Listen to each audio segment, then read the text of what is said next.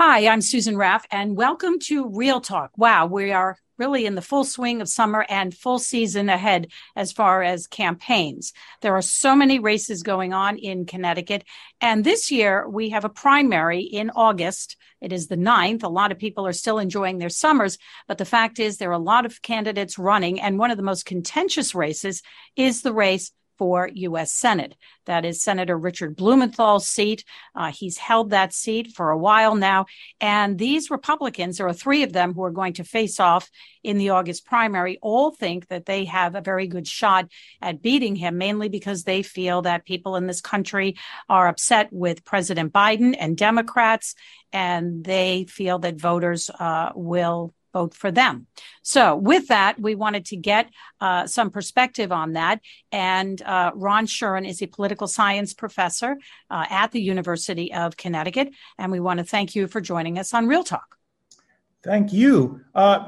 May I just ask, can you see me online now? Because I'm having a problem seeing you, but we can talk about that later. No, I see you just fine. Okay, very good. Okay. So this is a busy political season. We have a lot of candidates. They have the Secretary of the State race open, but the Senate race is really capturing a lot of attention. We had a debate recently this week with the three candidates, the Republicans. I know you had a chance to watch the debate. We have Themis Klarides, who is the former House Minority Leader in the General Assembly. Quite a prominent figure, right? She was the first woman ever to be in that leadership position. We have Leora Levy, a Greenwich businesswoman who wants to be the next senator. She's very involved. I think she's the representative for Connecticut in the Republican National Committee. Mm-hmm. And we have Peter Lamaj, who is a conservative who has run for U.S. Senate and other offices. So you saw the debate. What was your take on it? Well, I thought that the debate worked very well for Peter Lamaj. It worked well for Themis Klarides in what would be used later in the general election, where she sought to present herself as a Connecticut moderate Republican, although she gave some little nips to the conservative wing. Leora Levy gave her conservative credentials and came off as well as might be expected.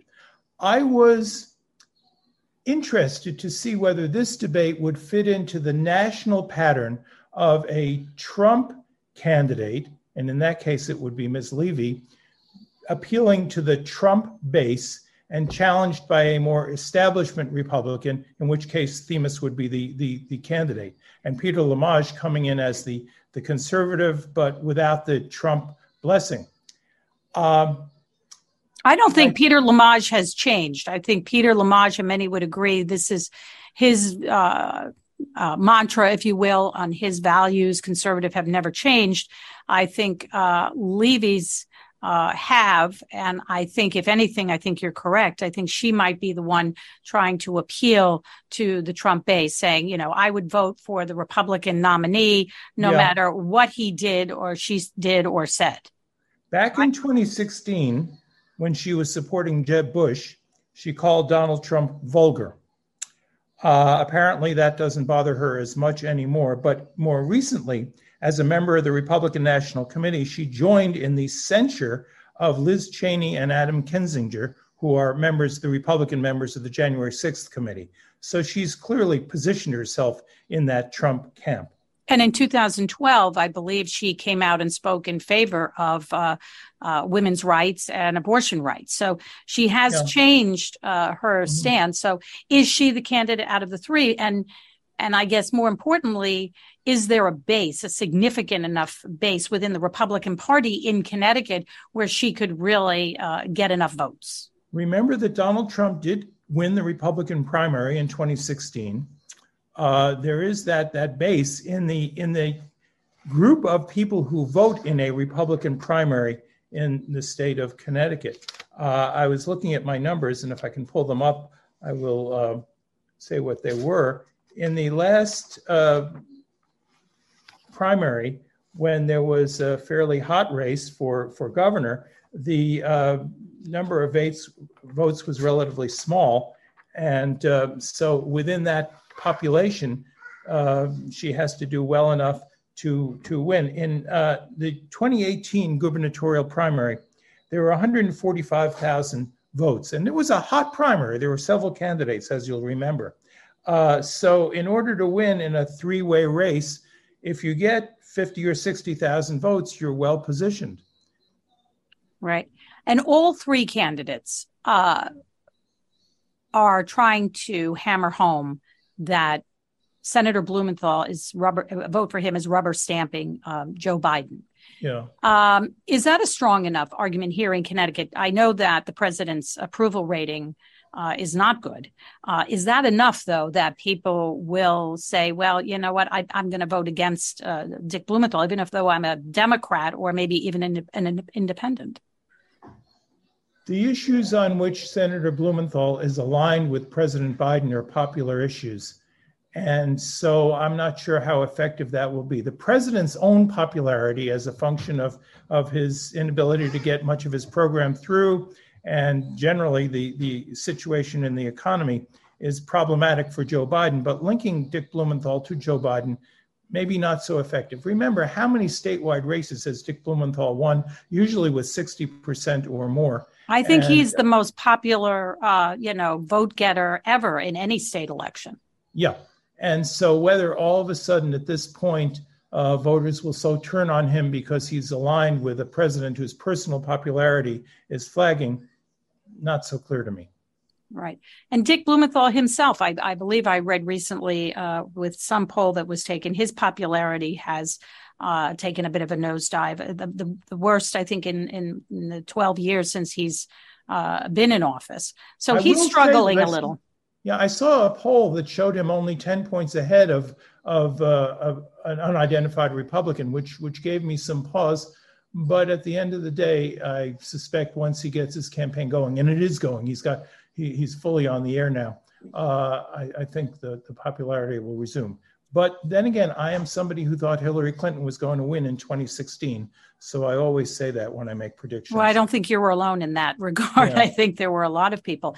You know, Connecticut is, in many ways, a very moderate state. And even Republicans in the General Assembly voted, to codify some of the abortion rights after Roe v. Wade. They voted for some of the toughest gun laws in the country after Sandy Hook. So Themis Klarides could appeal, I think, to a lot of people, even Democrats. But what about those who say, well, should I vote and put another Republican in the Senate at a time when women's rights are under attack? That is a very interesting question. And Themis Klarides is going to, if she were to win the election, would be one of the very few nationally prominent Republicans who's identifies as pro-choice. One could argue that if abortion rights are your major concern, having people in the Republican Party pushing that cause might be of some help. On the other hand, a vote for Themis Klarides is a vote to make Mitch McConnell the majority leader of the Senate, determining the agenda, and most likely assuring that pro-choice items not get on the agenda in the U.S. Senate. It can be a struggle for some people because even those Republicans who have been elected in Washington, somehow they change when, their votes come in, and maybe they go in more moderate. But now we're seeing, an alignment much more conservative. Yeah. And so I think people think, well, if she's saying this now and she's pro-choice, who knows what will happen in a year from now? That is always the argument that's made to vote for Democrats, the straight Democratic ticket. What about Leora Levy? I think that, she really took a lot of stabs at Klarides, maybe thinking because she's not doing as well. So that she views her. And then at one point during the debate, I think a couple of times, she accused Klarides and Lamage of kind of colluding against her. I'm not so sure that's accurate. At least they say that they're not. But is that valid? What'd she say? Three campaigns, two candidates. I don't think there's any direct collusion, but I think that Ms. Levy is correct to assume that a vote for Lamage is a vote that would have otherwise gone to her, and so that works to Klarides' advantage. And And a three-way race, you never know how things are going to turn out, especially with a rather small number of people voting. How do you think things will? Do you think Dick Blumenthal should be concerned? I mean, he does have a lot of money in the coffers. Yeah. He's one of, or not the richest member of Congress. Yeah, I think any political figure is foolish if they're not concerned. You never know what is a sure thing. But I think that the advantage rests with him. I think he'd have an interesting campaign against Klarides. He'd have a clearly down the road, straight Democratic vote against the Trump candidate, against Levy. Any thoughts on the governor's race? Well, they've both been on the air. And of course, the Republicans have tried and tried and tried again with Foley and the first time Stefanowski to win with business people. I think Ned Lamont's popularity rating is the highest among Democratic governors in the country. I think he's recovered from his early problems over the toll issue and got generally good ratings for his handling of COVID. I think there's a general feeling that in terms of dealing with the pension problem and dealing with the state economic situation generally, or state financial situation generally, he's done a good job according to what most people tell pollsters. So I think his only problem is perhaps a general Democratic malaise, concern about the economy. And if this is a truly Republican wave election, as the Republicans are hoping, then any Democratic incumbent is in trouble. But I think the advantage favors Lamont. Right. And I think, early on during the pandemic, I think, obviously Lamont got very high marks for that during the pandemic, uncharted territory for anyone.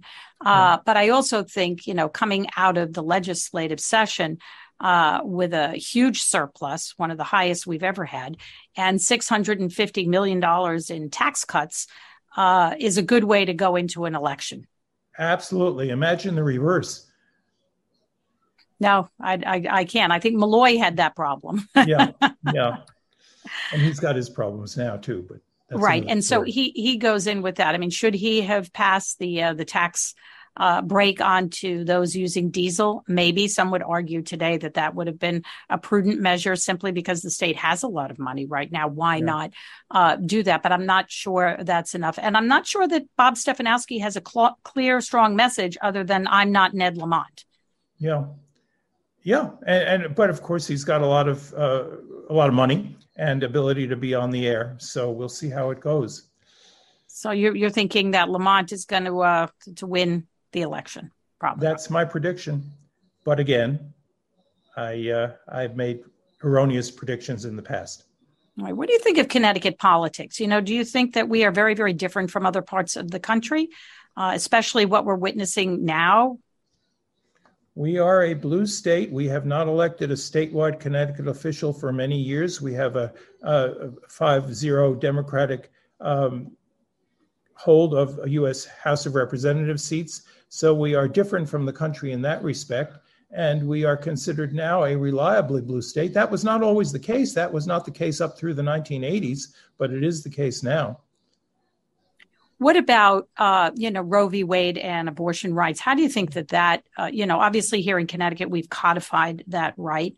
Yeah. But, one of the things that surprised me was how much power states have over the people who live there. So maybe abortion is illegal in your state, but you can go to another state and they're still going to come after you and those doctors. So I think that was an eye-opening experience for a lot of people.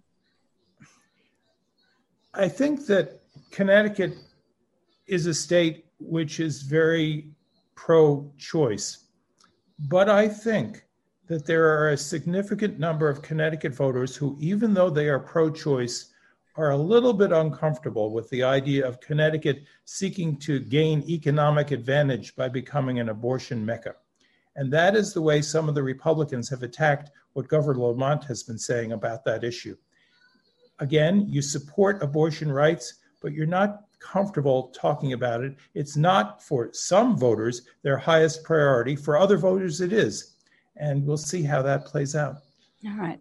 Well, I mean, the August 9th primary is less than 2 weeks away. We have the Secretary of the State race, Senate. We have a number of different races. And I think, the challenge for me always is, everybody's in summer mode, and a lot of people don't even realize that there is a primary. And it's really going to make a difference for a lot of candidates going forward. I really wonder about Democratic turnout for primaries that deal with state treasurer and secretary of the state. There's not the high level of interest that there would be in a U.S. Senate race. Looking again back in 2018, the Democratic gubernatorial primary, Lamont versus Ganim, 211,000. I would be very surprised if we get past 150,000, if that, this time around for those two statewide races that are down ballot races and about which many voters know very little. One of the issues that's raised in the Secretary of the State campaign, Denise Merrill, who served for over 10 years and left her term a little bit early to take care of her husband. She was a strong supporter of early voting and absentee ballots. And we saw a record turnout during the pandemic, mainly because people didn't have to go to the polls and they could vote by mail. In fact, Connecticut, I think we're only one of 6 or 7 states that doesn't have some form of early voting. The two Democrats who are running feel very strongly that we should have early voting and absentee ballots. And the Republicans are a little bit more conservative of that, saying we should work on the system that we have now, have a government ID to vote. And they feel that if we did expand the system, we'd have to hire more people, because right now we have a number of cities and towns, or mainly towns, that are part-time registrars. So you don't have enough staff to really do that. What are your feelings about expanding voting? And there's a referendum, as you know, in November, where voters will decide whether or not Connecticut should have early voting. The hallmark of Denise Merrill's tenure has been working to expand the ability of people to vote and assuring that people are not excluded from voting. In terms of early voting, one of the questions that the Democrats have to deal with is how early? 3 days, a week? Many people are concerned about early voting only because it changes the shape of a campaign.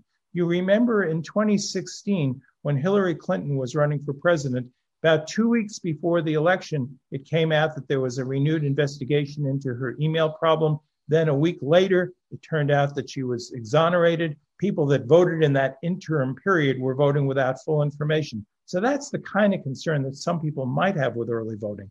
But again, every state that has adopted it seems to have done well with it and is able to administer it effectively without enormous increases in staff support.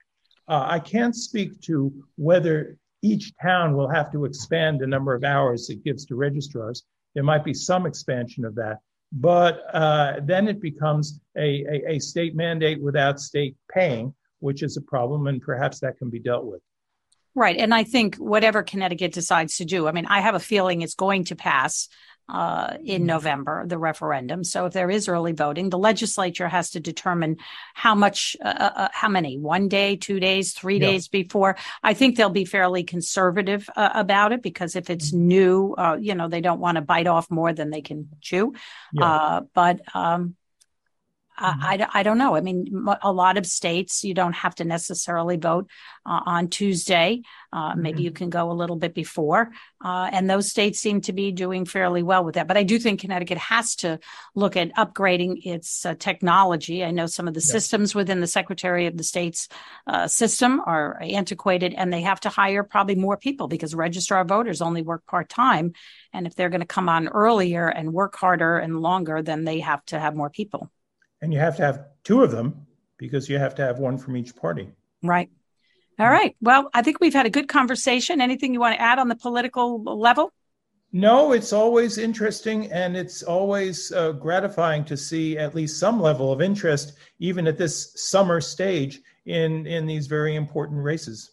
Right, especially like Secretary of the State. I mean, that position really has been, Denise Merrill's for as long as she had it, over 10 years. So that's an open seat. It could go anyway. And then you have the Blumenthal situation. You have 3 Republican candidates, and who knows? I mean, they all bring something different to the table. And I don't know how voters really feel, but we'll know one way or another after the August primary. Yes. All right. Thank you, Ron Shuren, political science professor at the University of Connecticut. And I want to thank you for joining us on Real Talk. Thank you for having me. All right. Thank you.